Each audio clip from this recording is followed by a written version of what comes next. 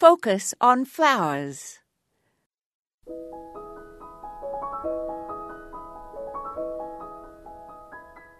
In Florida's Disney World, the Epcot International Flower and Garden Festival each spring runs for 75 days and is one of the longest and best flower and garden festivals in the United States.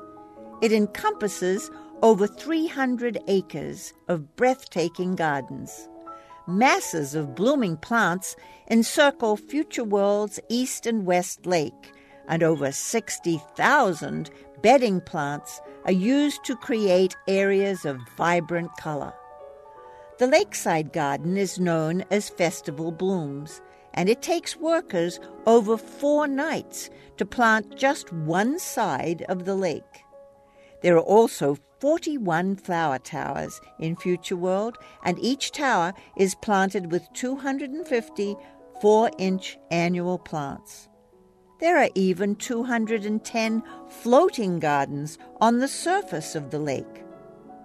50 4-inch annuals are planted in each floating garden, and each form is constructed of polystyrene boards.